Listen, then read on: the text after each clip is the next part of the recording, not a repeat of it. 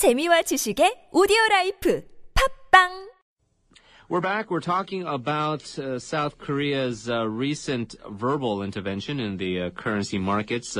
Authorities here would like to stem this somewhat rapid devaluation trend that we've been witnessing. We're going to widen our focus on a more global scale in this part of the discussion, how other emerging markets are also facing some headwinds, and a lot of this is attributed to the recent U.S. interest rate hike, as well as a lot of other conditions, including slumping oil prices, things that we've discussed at quite some length in previous economics-focused discussions. Give us your thoughts. Text us at pound 1013 for 51, or send us a Kakao Talk message. Joining us here in the studio, once again, Professor Yang Jun-suk will also be joined by an expert from the UK in just a moment. Professor Yang, in the U.S., and this has been sort of a long-running call, especially against the more hawkish elements in the Congress, which is we don't like currency manipulators. And just like how some people feel that the THAAD deployment is aimed at a particular country like China, a lot of people feel that that is really aimed at China in terms of how they handle the yuan, and so they want to have some more sanctions and punitive measures in place against countries like that. Is it possible, ostensibly, if it's aimed at a country like Korea, but I mean at China, that a country like South Korea, if they continue to try to prop up their currency, could be caught in the crosshairs? If you look at the law that they just passed, Korea is vulnerable. Now, in the law itself, it just says that they will look at the exchange rates. But according to the people who back the law, what they're going to look at is how much exchange rates are undervalued due to government purchase of the dollar. And in Korea's case, we're very vulnerable to that because, well, we purchased a lot of dollars for our currency reserve. Now, Korea's argument is that we're building up our reserves in case of foreign exchange rate crisis. But some people's interpretation of that is Korea is buying that much dollars because they want to weaken the won against the dollar.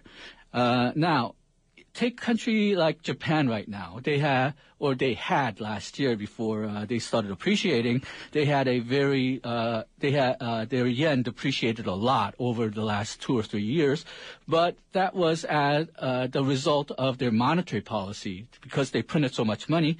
And according to people who back the U.S. law on the sanctions against undervalued currency, they will exempt the cases where the low interest rate, low exchange rate was caused by monetary policy. Right. So Japan gets a get out of jail free card. Japan gets a get out of jail free card. U.S. gets a get out of jail card. China and Korea does not, because we usually intervene in the market directly, and that makes Korea vulnerable to that kind of attack. But for our particular situation, it's a very weird situation because the market forces itself is weakening the Korean won. And it's heading into the direction that U.S. Congress doesn't want, but it's due to market factors. So we may argue whether it's rational market factors or not. And if the Korean government does decide to intervene to strengthen the won, then we will be using a tool that U.S. doesn't like to get a result that U.S. does like. Yeah, some irony there then indeed. Let's get the thoughts of another professor joining us on the line from London School of Economics professor Charles Goodhart. Hello? Hi. Professor, thank you for joining us. First, can we get your view overall on what we've seen, for example, in East Asia, China's recent string of surprise devaluations with the yen, as well as Japan's current negative interest rate policy? Are we seeing a potential currency war among the various countries? No. First of all, the negative interest rates that were introduced in Japan quite recently actually had a counterproductive effect. The yen effectively has strengthened rather than weakened. And secondly, China really has not been undertaking sort of hidden devaluations. It shifted its peg from the dollar to a basket, which I think, in fact, was highly sensible. And the Chinese authorities, like Governor Zhou, have been very vocal in claiming that they have no intention of bringing about a significant devaluation. If there is serious pressure on the renminbi, they may have to introduce capital outflow controls. But for the time being, they are, in fact, maintaining the value of the renminbi by selling a lot of their previously accumulated dollar reserves. No, I don't think that there's any particular sign of currency wars in Asia at the moment at all. Now, Professor Young, as what Professor Goodhart is mentioning, no overt type of tactic or strategy in place by the various governments in East Asia to try and intentionally devalue their currencies. But again, I suppose what you're pointing out is that South Korea's situation right now is a little bit different or unique from what China and Japan are going through? No. This, I think, the depreciation of the won that's going on right now, a lot of government officials may have wanted it, but they did not trigger it. Mm-hmm. So I think it's unintentional what's going on. And in fact, the government officials have signaled that they don't like this partially because it's happening so quickly and it's happening to such a large extent. So I think some of them look at least part of this movement as a unstable bubble, and they want to pop it. Mm-hmm. Now, if it does end up that we end up in a stable exchange rate, which is somewhat maybe 10-20% lower than what it was at the end of last year, I think government people are not going to really complain very much. Right. But the fact that it is very moving quickly, and it actually seems to be accelerating in the last week or so, I think that has government officials nervous. Professor Goodhart, if we look at the situation in South Korea and maybe other emerging markets, the currencies like South Korea and their won, is it especially at risk in terms of devaluation because of what we've seen with the U.S. Federal Reserve and their tightening policies, the recent interest rate hike? A lot of people worried about this capital outflow from South Korea seeking safe havens like the U.S. dollar or U.S. bonds. The disturbances in the last month or so have meant that the U.S. Fed has now gone back to being on hold. Mm-hmm. They are not likely to come back to a further tightening cycle, raising interest rates yet further, until the economies stabilize, the American economy recovers its strength, and the external disturbances become less worrying. So I don't think that the idea that there's going to be a continuing strengthening of the U.S. dollar has all that much validity behind it. On the other hand, conditions over here in Europe, with the possibility of the UK leaving the EU, is weakening both the pound sterling and the euro simultaneously. So that there are some effects of a generalized depreciation occurring, which will bring about a net strengthening of the US dollar, even if interest rates there remain constant, as they're likely to do so for the foreseeable future. So as Professor Goodhart's been pointing out, Professor Young, there are some unique market factors at play in Europe with what the UK is deciding right now, potentially leaving the euro. You talked about the problems that the euro's been going through here in Korea, in China, concerns about the economy. So even if the U.S. decides to stand pat, from what you're seeing with the South Korean economy at least, are you pretty bearish then on the won? You expect to see further devaluing? I expect to see further devaluing. I think the problem is how low will it go before it bounces back up again. Korea, if you look at the exchange rate since the Asian financial crisis, when we got rid of most of the restrictions that were on the exchange rate market, the instability has been really very large. Volatility has been larger than most of the other, even emerging market currencies. I think part of that problem is that Korea is in a very strange situation where it's not quite a safe asset. It's not quite an emerging market dangerous asset, and the market is relatively free. So whenever the global economy seems to be relatively stable, you have a lot of money coming into the Korean foreign exchange market or stock market, and then whenever there's sort of an instability, then it all flows out back into some of the more safer assets. And then when that ends, then it comes back again. So that really creates, I think, a large fluctuations in the exchange rate, which is not good for the Korean economy. And Professor Goodhart, the major concern in Korea, besides a lot of the issues with the economic fundamentals, are, of course, how China handles their economic situation and also how they value their currency. You talked about their policies and not necessarily being something that is depreciation driven, but do you believe that what they are doing as far as spending their currency reserves, trying to ward off capital outflows, does China have to do anything more, or is their strategy going forward right now really all they can do? I think that they ought to be more expansionary on the fiscal side. The social safety net, with the availability of pensions, the health service and so on, is still insufficient. More public sector expenditures, but at the same time a slightly tighter monetary policy would, I think, be the right road. They're doing, I think, a good job in shifting their economy from an exaggerated emphasis on manufacturing and exports, and they need to shift it much more towards domestic consumption, and they're moving, I think, quite well in that direction.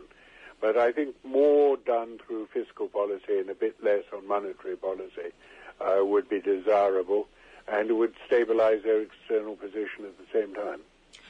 All right. Professor Goodhart, thank you once again for joining us. Really appreciate your expertise. Thank you. Professor of Economics at London School of Economics, Charles Goodhart.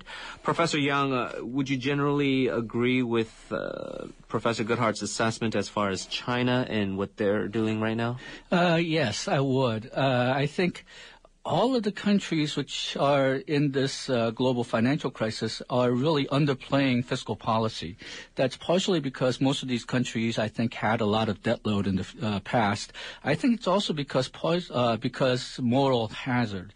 If you increase your fiscal expenditure, then that usually means that you have more government debt, and these especially advanced economies don't want to load up on any more debt right now. So they're all sort of looking at other countries to expand their fiscal policies without expanding on their own. Right. And so it's really up to the monetary authorities to try to do something about this slowdown.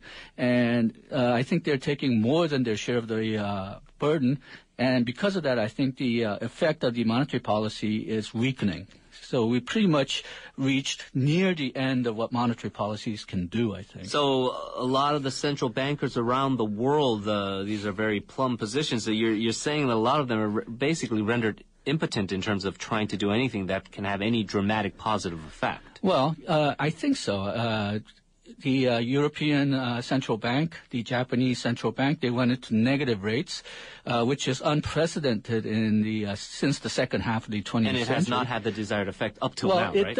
It does have an effect. It did have some effect, but not as large as people hoped. So I think we're pretty much reaching the end of the road here. And fiscal policy really does have to do more of a role in getting out of this. And I think a lot of the central bank authorities, with the possible exception of Germany, are arguing that the government should expand their fiscal expenditures. Now, this is a very interesting point you made, that it's sort of a game of chicken where a lot of the major economies are going, well, we don't want to get into debt, but if you guys actually kind of pony up the dough and expansionary fiscal policy, boost up your domestic markets, that can have sort of that synergistic effect, and we can all be happy together. The question is who goes first, right, or who goes at all, and right now we're not seeing that major movement yet among those major economies. China, and I think this was an interesting point made by Professor Goodhart, he says that they've done a pretty good job of trying to now make that transition, that difficult transition of being overly reliant on manufacturing and exports and be more of a domestic demand economy. That's not an option as it stands right now with our fundamentals here in Korea. We're basically set with our strategy. We cannot make that transition anytime soon. I disagree with that somewhat. Well, if you look at the Korea's consumption as a percentage of the GDP, it's low, right? Yeah, it's relatively low. It's not that low, but still could be higher. And you really need to keep both of the pillars alive, domestic economy as well as the export economy. And we've really been concentrating too much, I think, on exports. So we do need to improve the domestic economy somewhat, but there's a lot of resistance to that because the key to Korea's success in the past has been exports. Mm-hmm. It rescued us in 60s and 70s and made us on the path to the advanced economy, and it rescued us right after the Asian financial crisis because China was growing by leaps and bounds. So I think we've grown dependent on exports, and at least theoretically, we need to change that. And you say that it can be done, whereas there are some other pundits, as you know, that's saying, look, it's just fundamentally very difficult for Korea to transition like that. Well, the big difference of opinion is, I think, how small a country is Korea. Korea has about 1% of the global population and about 2% of the global GDP. So if you look at just the percentage basis, then we are small. But on the other hand, we're something like the 14th largest economy in the world. Yeah. So there's not that many countries which are have a greater sized economy. So we're really sort of in the middle there, which is why it makes this kind of decisions very difficult. Bottom line, and one of the points you raised very early in our discussion was that there were some rumors swirling around that perhaps the Bank of Korea will signal and eventually go the opposite direction that the U.S. Fed wants to go. They will lower interest rates. What are the prospects for that? I mean, you were saying that they really don't have many options left, but are we looking at a potential in the future 25 basis point cut?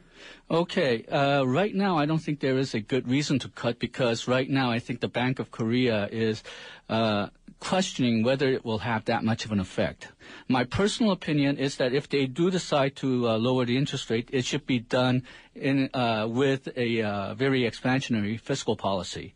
But one warning that that should be considered, and we won't know the answer to this for at least the next few weeks, is that if the rumors of a fall cause the depreciation right now, then perhaps we've sort of reached the end of how low we can lower the interest rate. We've been afraid that, well, we need to keep some kind of a risk premium cushion between the U.S. and Korea because Korea is considered a more risky country. Sure. And the rule of thumb 2 years ago was that there should be a 2% interest rate difference, but we've broken that last year. We're at 1.5 right now. Right. So So the difference is smaller than we thought it would be, but we don't quite know what exactly that cushion should be, the risk premium. And if the markets were this shocked by the rumors of interest rate fall, maybe we'd reach the end of that cushion. But we won't know until this depreciation trend that we have right now stops, and we can consider whether we can lower it even more or not. Yeah. The data is just not in yet. Bottom line, there's not much we can do, it seems like what you're saying, essentially, as far as the won and this depreciation trend. Right now, yeah. If it is sort of a bubble, then the government is, I think, taking the right tack to try to explode that bubble. But we'll have to see whether this continues to and that's really something that we can't predict yet. Not yet. All right. Well, very good discussion as always, Professor Yang. Appreciate your insights. Hope to talk to you again soon. Thank you. Thank you.